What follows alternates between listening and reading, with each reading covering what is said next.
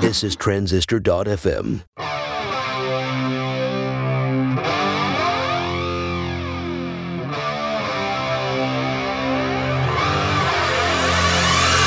And welcome back to the Product People Podcast. Justin Jackson here. If you want to get me on Twitter, I'm the letter M, the letter I, Justin, M-I Justin. So glad to be back again. We've been pretty consistent with publishing these mega profitable case studies. Again, if you want them to be emailed to you, go to megamaker.co/profit. And I will send you the previous case studies. These have graphs, revenue, expenses, and profit numbers for people like Nick DeSabato, Brennan Dunn, and this week, Natalie Nagelli from WildBit.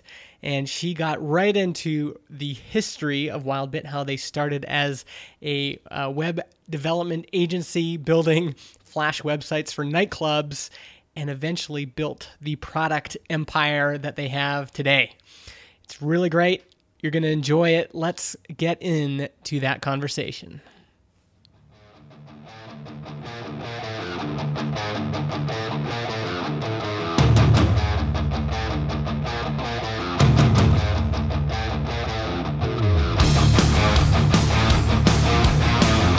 Natalie, tell me about your business and how it started, and what kind of business you're in. Like, what does your product do? Sure. So I run WildBit, which is a software company.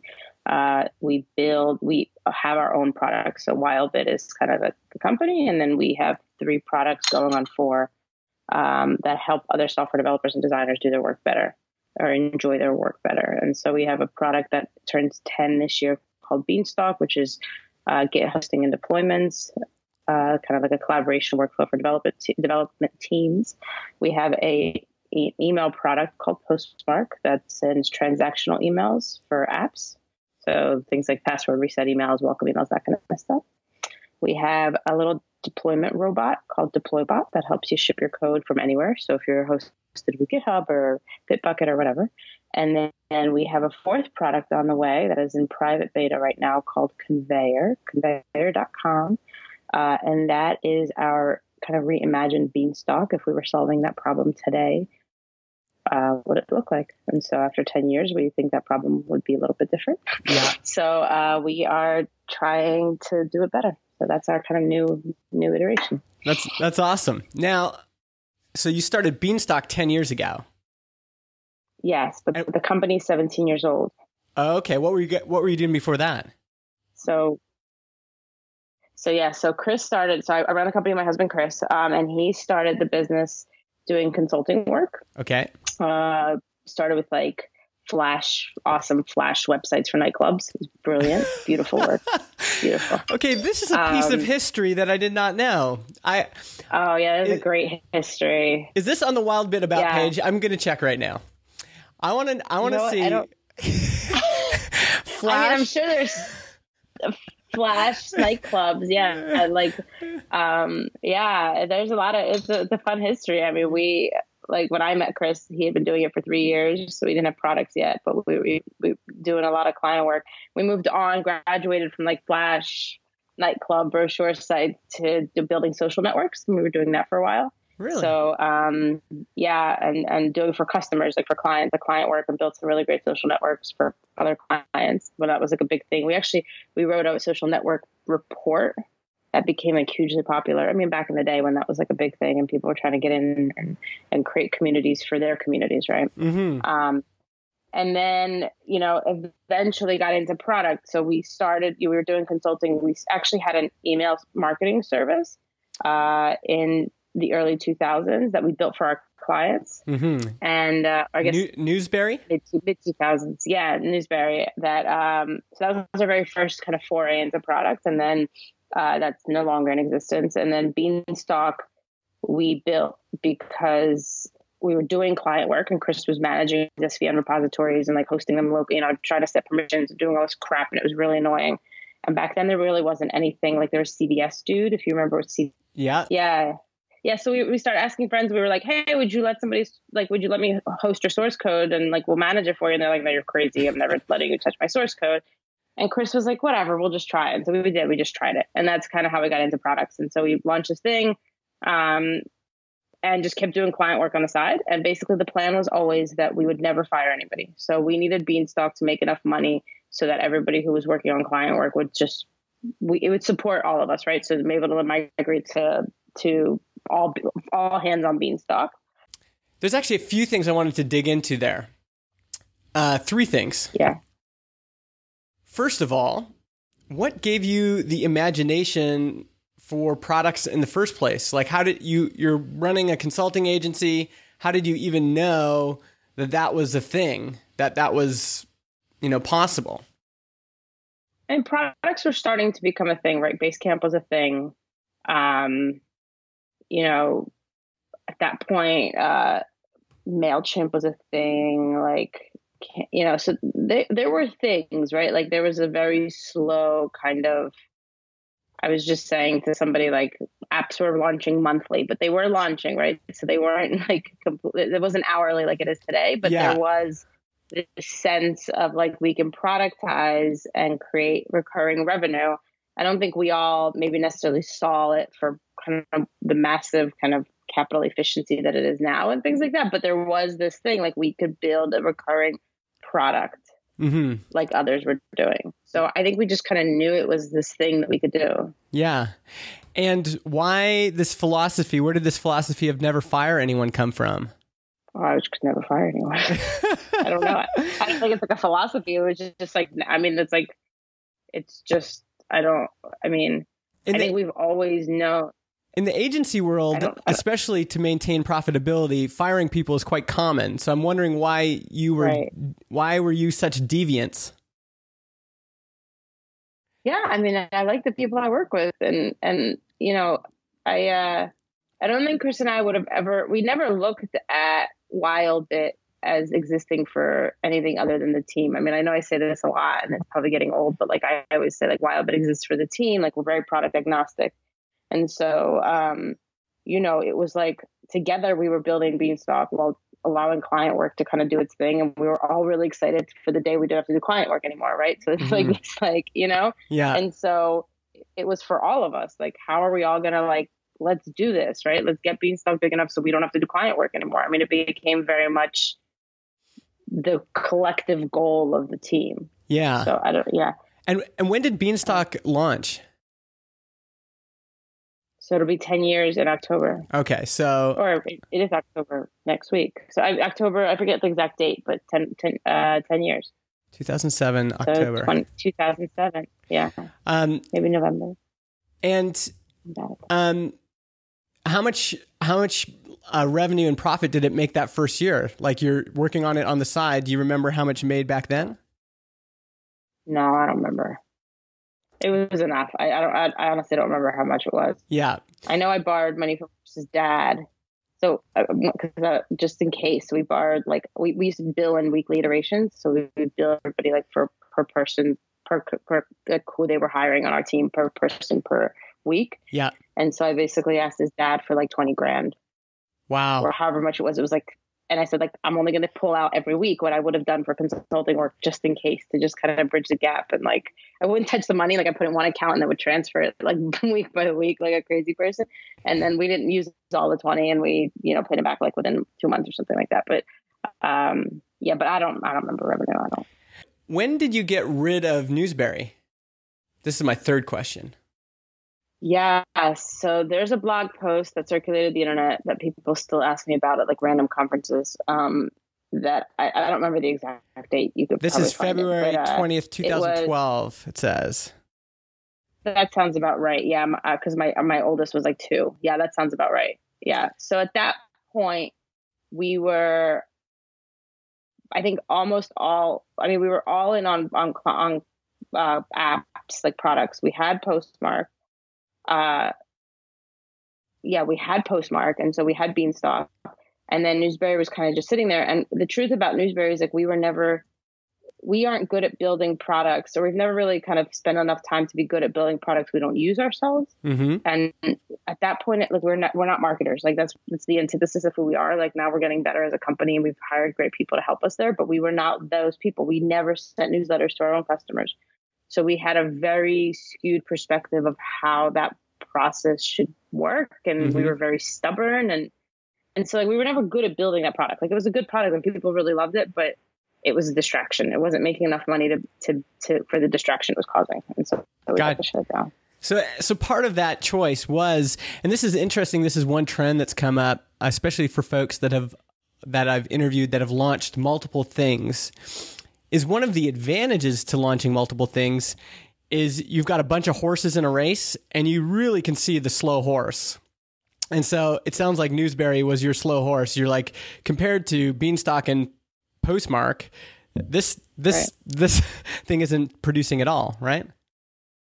Yeah. And I think you get to, I mean, I love having multiple products. And like, I've talked to friends who, are like, you're crazy. You got to go all in on one of them. Like you'll get much bigger if you focus. But again, like for me, it's nice to kind of hedge my bets a little bit and to kind of have things in multiple places. And, they're all in different parts. They're like kids, right? Like they all have different needs. Like thankfully they didn't launch 4 at the same time, or we're like, all trying to just get to product market fit and all try, like they're all in different life cycles. And I think that was clear with Newsberry. It was like where it was to do anything bigger with it or to even just continue to grow it and to support it. Like we needed to have like more brain power in it. And it was either that or Postmark. It did like, we knew we weren't building a great product and we didn't want to use it. So it was like, so yeah, you're right. Like you can see them all, and I like having multiple. And luckily you get to choose what you work on. So yeah.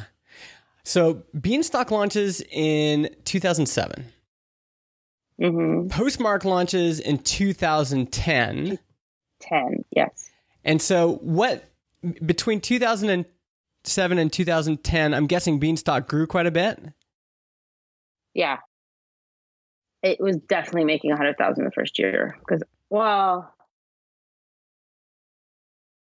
don't know. I mean, I don't have them off the top of my head. I think, by the time we shut it down, it had to have been making, or by the time we stopped doing consulting, it was definitely making way past 100,000 a year. I mean, we were doing consulting work. We were doing more than $1 million a year in consulting work. So Beanstalk at that point was making a lot more than that. But you're right. The funniest part about growth for starting any app is like you have very unrealistic expectations about what's actually going to happen. And like I clearly remember we had thousands of beta testers on Beanstalk, and when we turned on paid pricing, we sat like I'll never forget. We did this like IKEA desk, and Chris and I sat there and we sent the email. And we're like, yes, you can buy. And we were so excited. And we're like refreshing the admin and like nothing's happening. And we're like, why aren't these people giving me their credit card? I don't understand. They love this product. This is so great. And we're like, refresh again. I'm like texting Demos, like the developer. And I'm like, is it broken? He's like, no, Natalie, it's not broken. I'm like, well, where are these people and their credit cards? And then you're like, hours later, the first one rolled in and you're like, yes. And then, it's slowly. But where Postmark, like our first month when we launched, we hit like $10,000 that month or something crazy like that, which was huge. But again, you can't replicate it because we marketed it to our Beanstalk customers. I had an audience, right, who clearly needed the product. Month 2 was not $10,000, but month 1 was like, and so I think it varies from I don't expect Conveyor to make a ton of money in the first year, like I've projected it to make no money for the first year as we figure out what we're doing and all this stuff. But it varies. How big was the team in 2007? Like, are we talking about 3 people? Are we talking about 10? No, 10. Wow. Okay. 10-ish in the 10-ish. So the other difference. You're asking me history questions. I don't have like a good I know. timeline. It's okay. It's okay. 17 years. I'm going to tease it out of you. But the other unique thing about you folks is a lot of people start as solo founders or them and another person, and they're able to, like, profitability is, we pulled in 150 grand, we paid out 50 grand in expenses, and then I paid myself 100 grand, right? Where that's profitable for a one person shop.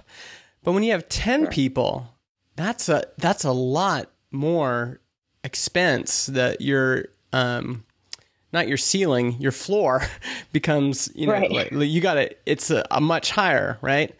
Why do you think you were able to do that actually when so many other agencies tried that and it didn't work? I think I've thought about this a lot because I talk to a lot of agencies who are trying to do this. And I think the biggest difference and what I tell everybody is you have to dedicate a person. Just start with one.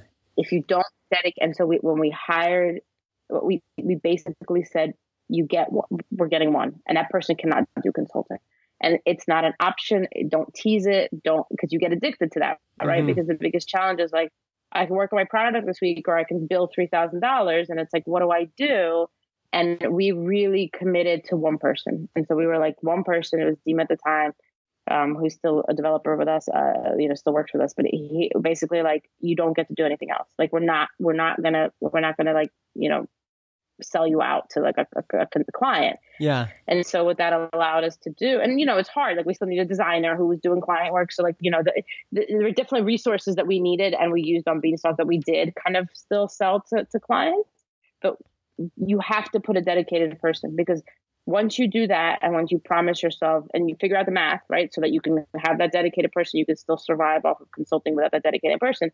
Now you're building something. Now there's value. Now that product only has to make enough money to cover their salary. It's like, okay, cool. Now it covers their salary. Bring a second person in and a third. And I think you can gradually wean yourself off that way. But if you dedicate, what I see a lot of agencies do is like, they don't. They're like, they have this great idea and they want to like spare cycles. And like, you don't have spare cycles, right? Because the minute, if you need those cycles to be profitable or whatever sustainable, then a client comes along, wants that cycle, and you're like, okay, but I can't work on my product. I got to go back to the client. And then it never gets done. It never gets attention, never gets iterated on. Yeah. I think like you have to kind of, you got to commit. I don't know. Like, I think at least that's the only way I see it as having worked for us. Yeah, no, I think that's right. I have seen that pattern in other agencies too, because every agency since 37 Signals has looked at that model and has said, that's the model, that's the ticket. And it's just even, I've even seen, did you employ a similar strategy when launching new products? Because I've seen single product teams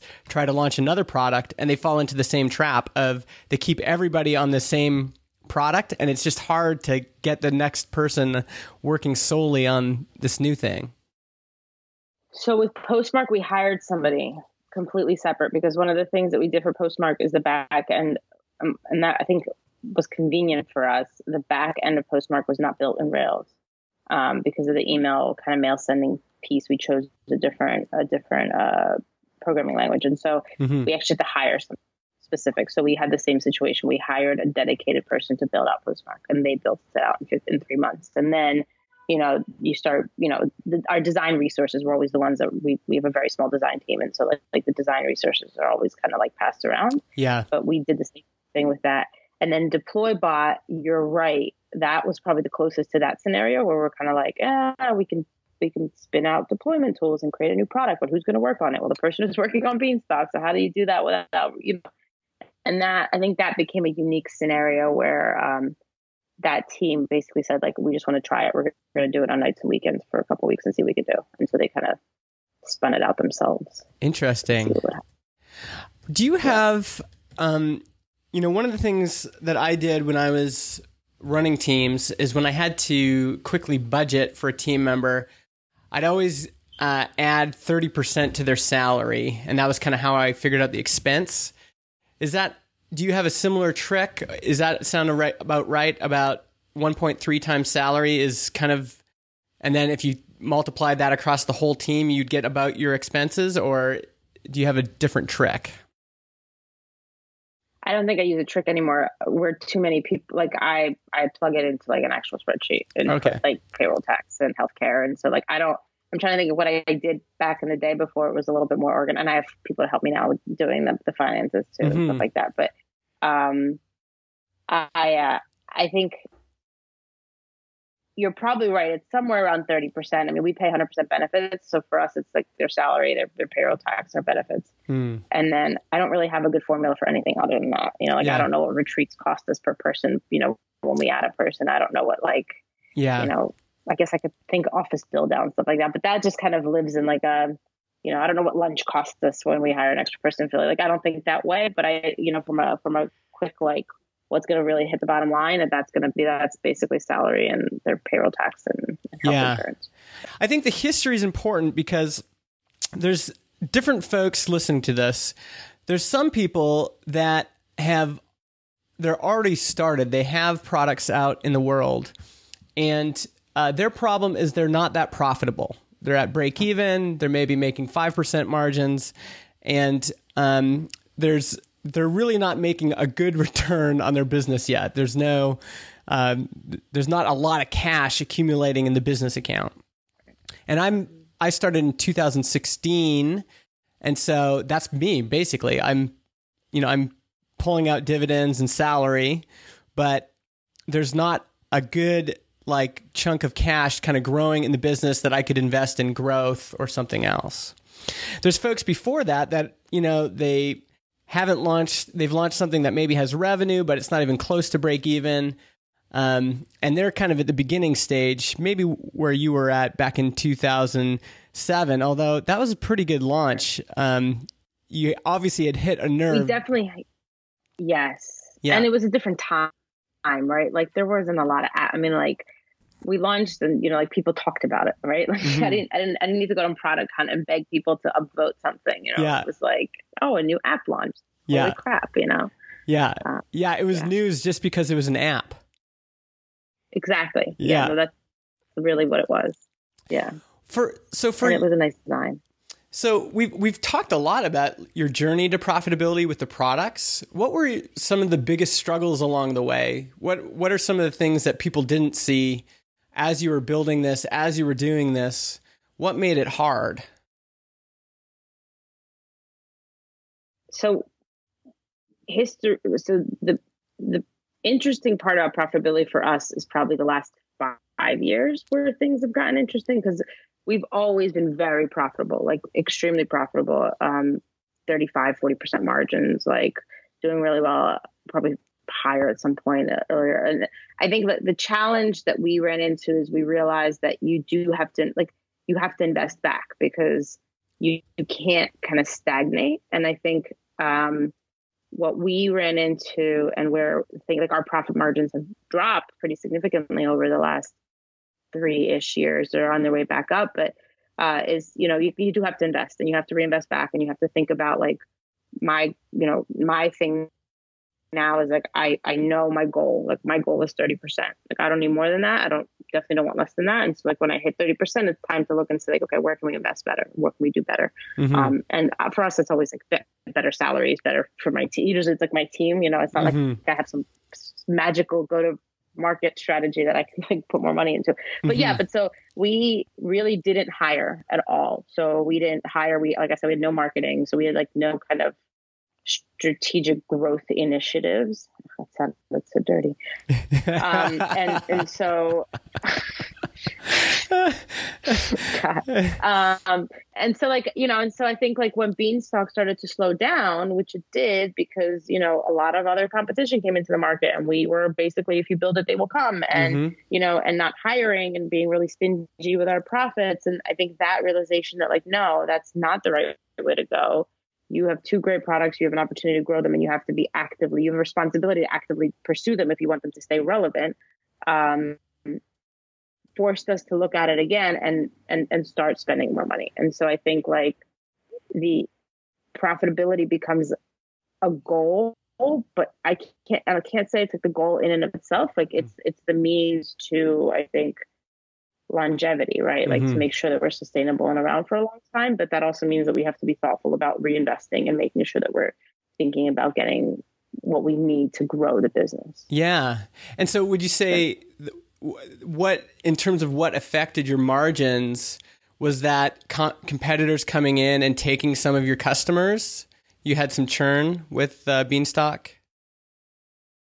Totally. I think less churn and more on the drops and signups, right? So the net new and the whatever that is, we weren't losing customers as quickly as we weren't gaining them more. So we had built a product that was very heavy on the low end side. So $15 a month, $25 a month, and there was really good competition for $7 a month or free that came out, and also just a shift in the market. Like we were late to the game in some places and, had some brand, in hindsight, right? I can give you 3,000 reasons of why I think it's slowed down, but, absolutely, we did not see a lot of things. And part of that was just getting comfortable. Like those margins make you real comfortable. The lack of effectively like trying to grow a product and just sitting there and enjoying this really comfortable, growth in your MRR, and you're like, life is good. And we're paying out 10% bonuses twice a year, it was, it was crazy. Like things were just nuts. And and then when it stopped, it was like, okay, time to be grown-ups again. Yeah. And so that's kind of what we have to do. So it sounds like new signups really slowed down. Was this both for Beanstalk and for Postmark?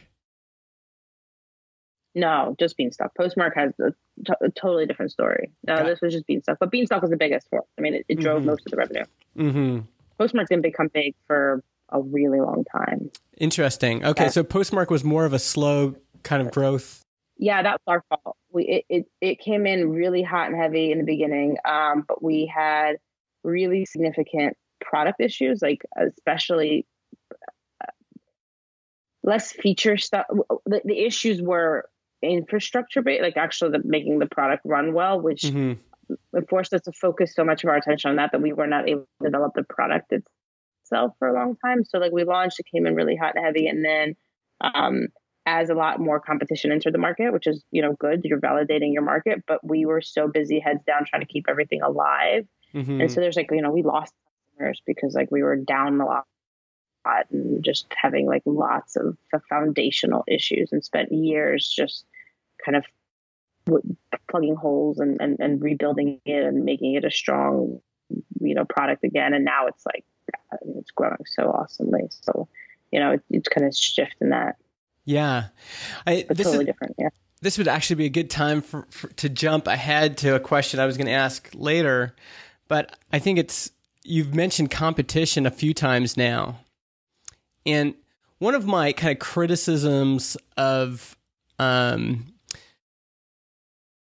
startup culture and even bootstrapping culture is there's sometimes this feeling that, especially to people that are kind of boosters of those cultures, you should build your own web app, you should start your own business, is that there's lots of space that, you can build something and, there's so many customers out there. There's enough kind of for everyone, and there's enough to go around, etc. And it just, that never made sense to me because capitalism is completely based on competition. And with most products, if I start using Beanstalk, I've got to stop using something else. If my team switches to Beanstalk, we're switching off GitHub or we're switching off something else. And so, do you want to talk a little bit about how maybe some misconceptions around competition that you had or you see other folks having? Yeah, I mean, I think I don't necessarily disagree with the sentiment, because I think that on the flip side of that is oh my God, there's so many big competitors, I can never get in. But so much innovation comes from looking at the big competitors, seeing how bloated they are and seeing how slow they are, and finding a niche. I think the challenge that I run into, or I see people running into, is having a realistic expectation. So it is okay to pick a really niche market and say, I really want to do something special for them and build a really nice business around that. But being realistic, I'm picking a very niche market. It's only X number of possible people. It's, there's a market cap, and that's okay. And so instead of looking at it and saying I think project management sucks in all of these huge apps, and I'm going to take over the world and be the better project management app, but oh my God, I can't because they're all so big and they have more money. Well, it's yes, all of that is true. So what are you doing to the world that's going to convince all these people, all that momentum, to your point, to switch to your much better project management app? Is it 10,000 times better? Probably not.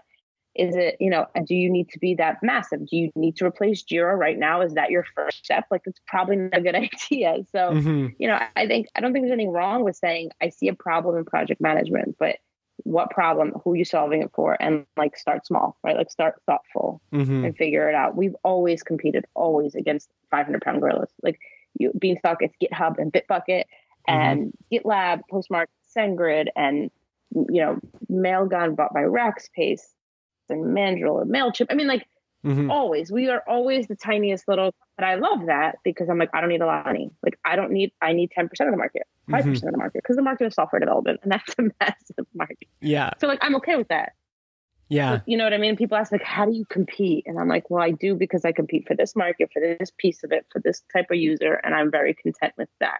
But I think a lot of people, they set out the wrong expectations, right? And so then they're really disappointed and then they don't know what to do. Yeah. Do you think, like, what is it about your question? Yeah. What is it about going after that customer? Like you said, because software development is big, that's actually a good sign right away. There's a lot of money and companies and, products in this space called software development. And then if we go down to, source code repos and stuff like that, there's this kind of market. And you've said, okay, the gorillas are here, Bitbucket and GitHub. What is it about your customer that makes them seek you out, that makes them a profitable customer? Like, how did you find that customer, or why do you attract that customer? That's the $1 million question, right? So that's like when you look at Conveyor. So we're like building this brand new product. And I don't know what makes us think that we can continually launch products that are successful, but somehow we don't know how to stop ourselves. And so we're going to do this again. And we look at it very carefully because we're like, okay, well, it's competing against a lot of those same things. And like, what is it? Who do we want to attract? Who are we solving this pain for?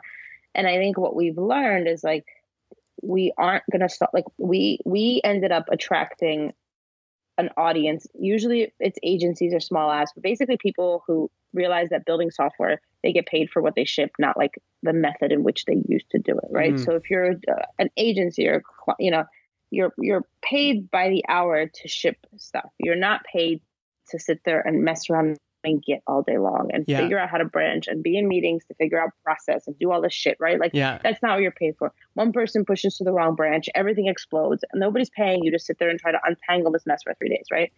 And so we may not invent new technologies, but we are very good at taking difficult, annoying things that you don't get paid for and simplifying them. And so that's this very niche audience, right? So Conveyor is going to launch and we're not going to let you touch your repository. Like we're not going to let you push directly to your repository, right to the repo.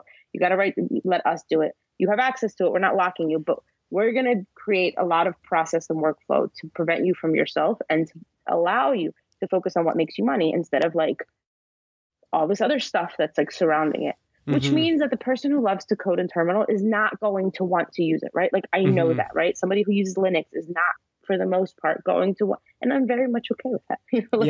Like there's something really comforting. And we're trying to scale it down even more. We're like, well, what types of agencies, what do they do? Maybe it's craft, right? We're like big fans of craft right now. And so like, and that team's awesome. And that audience is really interesting and they have a pain and they have a need and they appreciate what they get paid for, right? They're not the types of, I don't want to generalize, but we are trying to build it for the people who aren't patting themselves on the back because they got themselves out of some tricky Git situation or because they remembered to create a branch when they want, like that's not what we're building it for. People who are patting themselves on the back because they made a lot of money on that client and they delivered something really great and the client's really happy and it was fast and it was on time and whatever, right? Under budget, like that ever happens. And that, I think that's the thing. So like, we know who we attract. We attract people who like WildBit as a brand, right? Like who don't want to buy from a 500-pound gorilla. I'm okay with that too.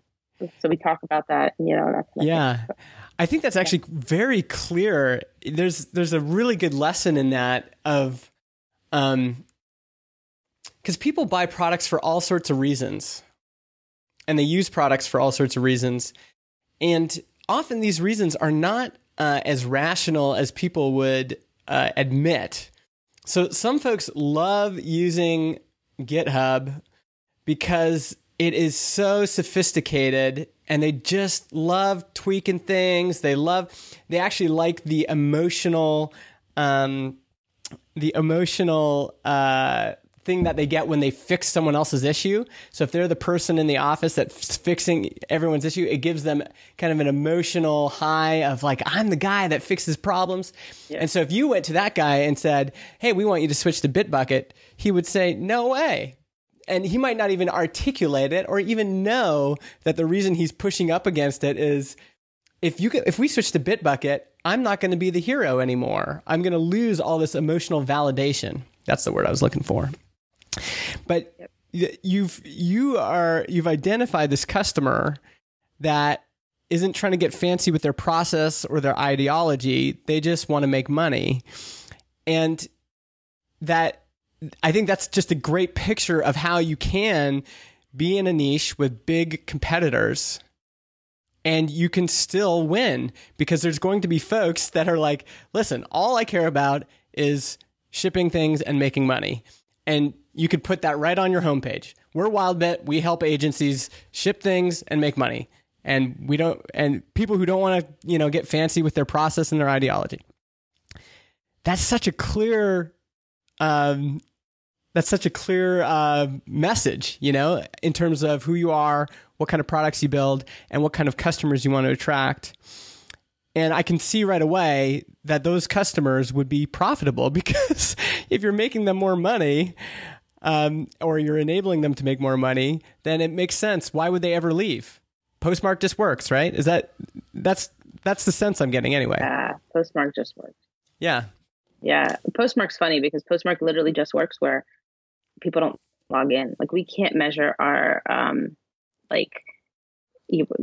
customer usage, or like happiness by like whether they log in, because they never log in. Why do they need to log in? You log in to troubleshoot, and Postmark's like set it to forget it. That's good and bad. I think there's probably some bad to that. We're just trying to look at it like, hey, remember us? Like, you don't wake up one day in 2 years and you're like, what's this thing that I paid for? I don't even know why I paid for it, right? Like, why did I pick it in the first place? Yeah. But yeah, Postmark just set it and forget it. Yeah. Developer tools are interesting. And this, but we've learned a lot over the years about how important it is if you're building a daily use tool, right? Like a daily use developer tool, not Postmark, but like a Beanstalk, like a Conveyor, like a Deploybot. Very much a lot of that depends on that emotional feeling people have. That to your point, like where do they get satisfaction? Because they have to open it and log in and do their work in it every day. And so some people get satisfaction from knowing all the intricacies of how Git works and how to like change things and move things. And some people really get frustrated in that. And so if you give them something that shows them 3 billion options and it lets them get in trouble and all this stuff, and they're not going to get an emotionally pleasant, even though it's not your app's fault, like they're not going to be happy. You're not allowing them to get that like fulfillment that they need. Right. Yes. I think that makes a big difference. Yeah. You have to really know that. Where like Postmark's different. Postmark, like you make the decision once. Yeah. You're like, all right, we're going to pick an infrastructure product. Not everybody has to be madly in love with it. Yeah. It has to work.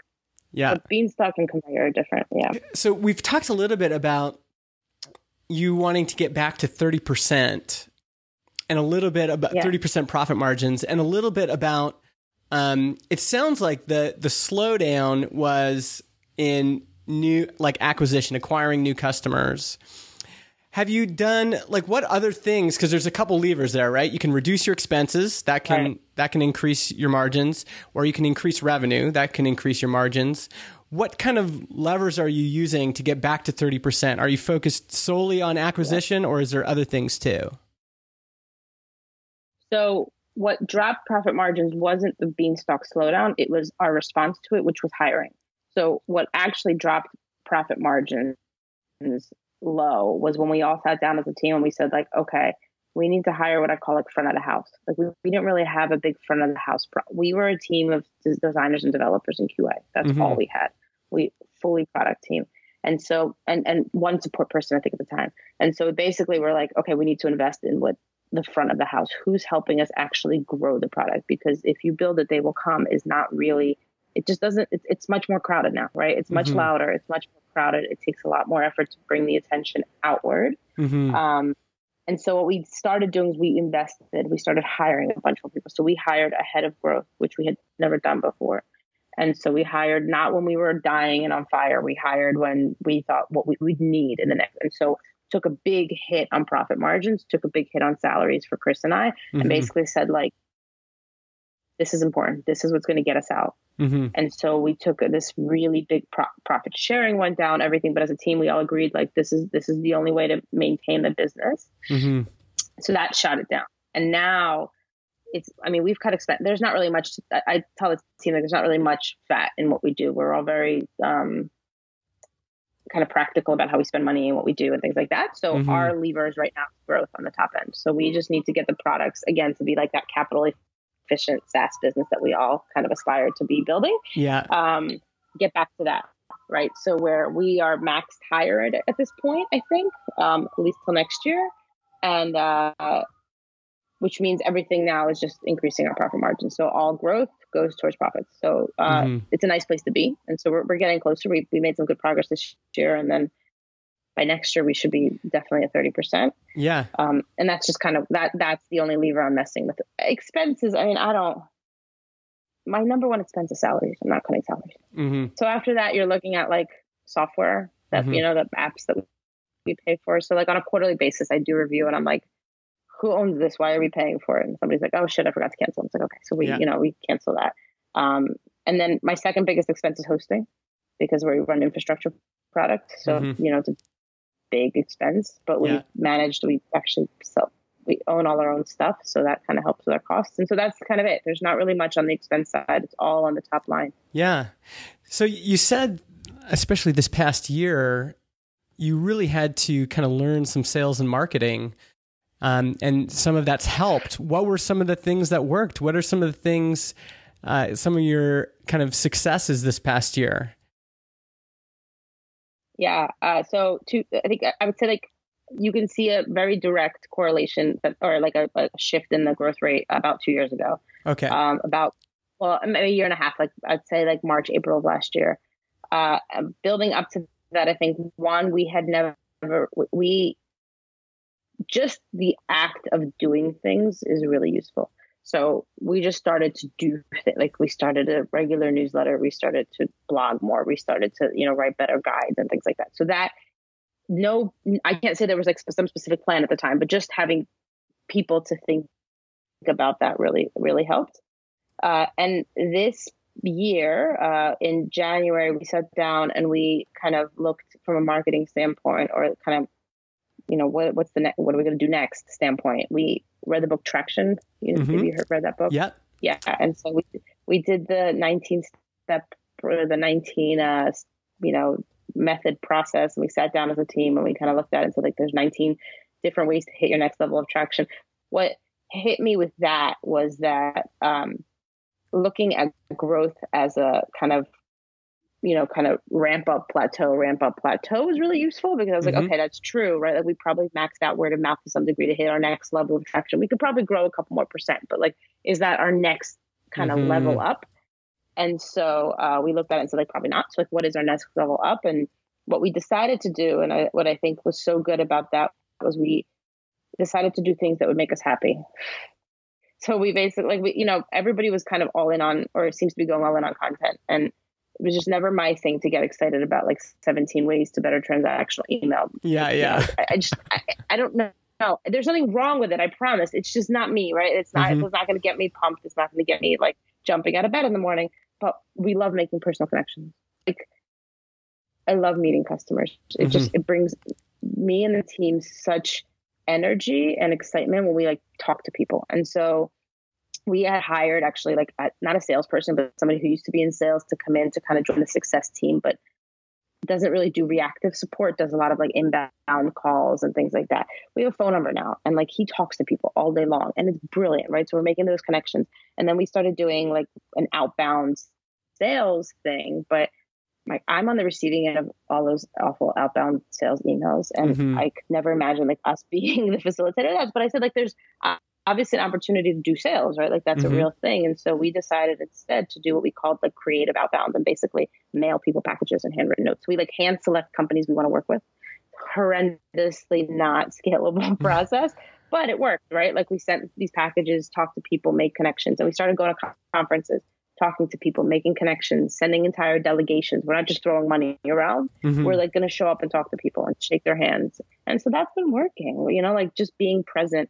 I started speaking more. I never did this before until like a one of an advisor was like, your job has to be a little bit more external. Like you got to go out there and talk to people. So that's helped. So I think like just kind of actively pursuing it, right? Instead of for years, it was like, oh, we got to build another feature. So when we hit our plateau in Beanstalk, Chris and I got like, we were like bad place emotionally, because up until that point, we were just building features. And so like, you can't correlate how I'm going to get out of this with like building features. Like that just doesn't work, right? Like everyone's like, well, how do you get out of this? I don't know, like build another feature. I obviously know that's not going to help, but when you don't have control over the actual way you are growing, it's a really scary place. So now just being more in control is really helping. Wow. And you've already kind of commented on this, but I just want to ask you again, because so much of the problem is when you're in a plateau is just having an imagination for what's possible. So what was it? Was it just reading Traction that helped, or were there other things that gave you an imagination for what was possible that made you feel like, okay, we can, there is another step? Like, I often feel like folks are just like, they're in a plateau. They know they need to grow. They know they need to, increase their profit margins or whatever, but they just can't see anything above them. It's just black. So how did you, when you were in that emotional distress, were there some things you did to calm yourselves down, to get in a place where you could figure that out? Did you have advisors that were like, helping lead the way? What was it that got you out of the darkness there? The first thing that I think really got us out of the darkness was in very practical sense, like Chris took a month off work, went hike Bhutan with his dad. I mean, this was 2010. This is before Traction. This is just last year. And then, 2012. 2012.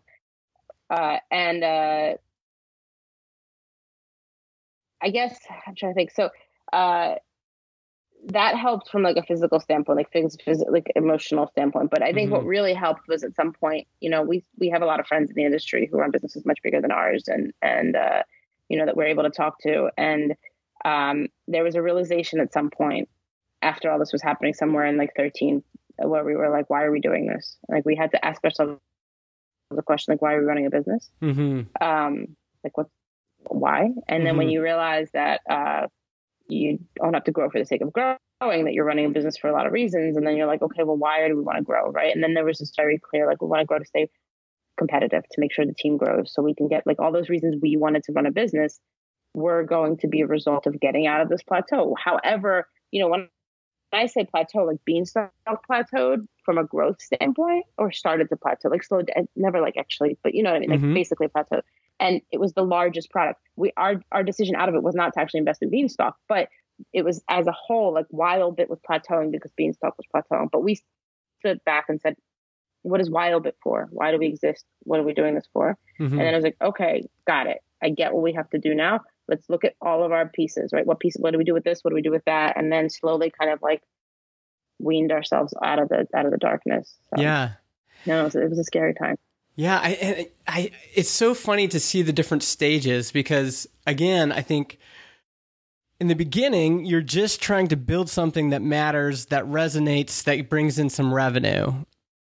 And then you get to the point of growth and hopefully profitability. And then there's, a plateau there, and then you've got to figure it out again. And depending on your stage, if you're just starting out, the things you're wrestling with are way different than what you might be wrestling with over here. Although what's interesting is the trend in terms of how people kind of level up at each of those stages always seems to come down to personal health, relationships, and then eventually answering the bigger question, which is, why are we doing this? So like at the beginning, I think for me personally, why did I start, building products and going independent? It's because I didn't want to work for anyone anymore. So that was just like a really kind of short term, like, I don't want to work for anyone anymore. I want to live in a ski town. Okay. And now you've achieved it. But now I have to say, okay, well, I've achieved that. What what's next? Like, why am I doing this? Am I just doing it for, what's the bigger thing? And so it seems like the answer for you folks is that you just love your team.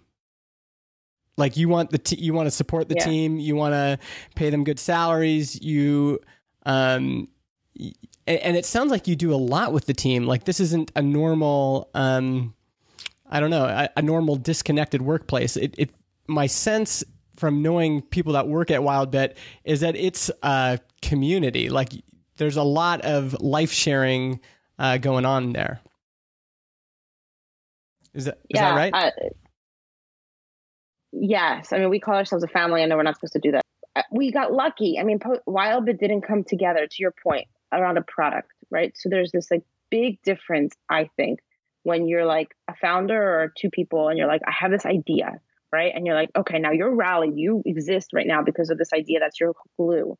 Then you add more people who you've sold on this product idea, right? Because that's what they're there to do. And so like slowly that balloons and it's a product that holds all of it in the center. Mm-hmm. And so if that, and a lot of times the product and the business are the same thing, right? So it's like this one thing that holds it. So if that fails, the thing falls apart. Mm-hmm. But WildBit, because it didn't start with a single product, the glue is WildBit, not any product. And so when Chris and I, like our reasons for running a business are simple, right? Like we want to make money, right? Like we want that financial freedom for all those things. We want to do things our way.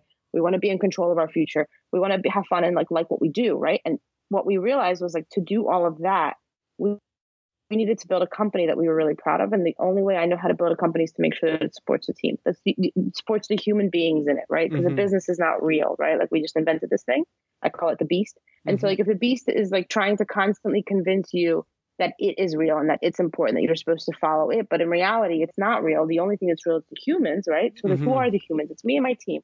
So then everything in the world I do has to be for those humans, right? And so like and then that becomes a very simple, like it's very easy to draw the line because I'm like, okay, well, the team's the one that actually works with the customer, not me. Mm-hmm. So then I have to do everything in my power to create this entire support system around them, right? Make them happy, secure, safe, all of those things so that they go confidently charging forward and making sure the customer is as happy as possible. Yeah. So I focus everything on my team. The team will focus on the customer. They have to put the customer first, but I have to put my team first. Yeah. And that's it, right? So that's like everything. Yeah. That's my happy place. I don't know. That's my secret sauce. I don't know how else or my invincibility, right? Is that a word? Yeah. And that's what'll keep us invincible because with them I can build anything. Mm-hmm. They can all implode. And WildBit will rally. We will sit down at the table. We will figure this shit out. And we will build another product. But like that's what'll keep it around forever. Yeah. I just find that perspective so refreshing. Thanks a lot for your time, Natalie. We've been talking for an hour, so I think this is a good time to end it. But just on that point, it is very counter to kind of conventional wisdom of product first. Some teams are process first. Some teams are technology first. And I just love that you guys are people first. And I just think that's an interesting model that people should consider. Maybe you could start with a group of people and do things, really make sure that group of people is awesome. And then they can do anything. They can figure out the product and the process themselves. So I'm thankful that you're able to kind of share that with us. I think that's really, really awesome. Thanks.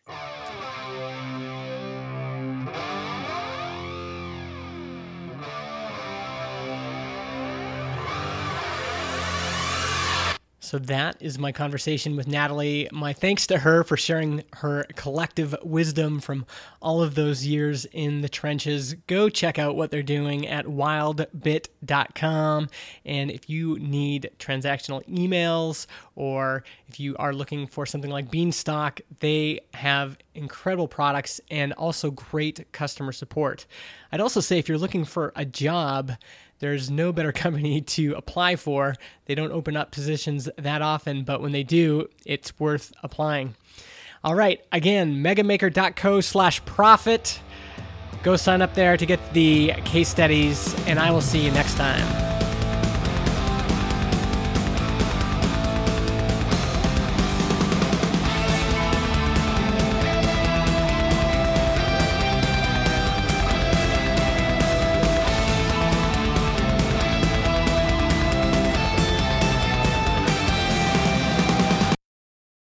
podcast hosting is provided by Transistor.fm. They host our MP3 files, generate our RSS feed, provide us with analytics, and help us distribute the show to Spotify, Apple Podcasts, and more. If you want to start your own podcast or you want to switch to Transistor, go to transistor.fm/Justin and get 15% off your first year.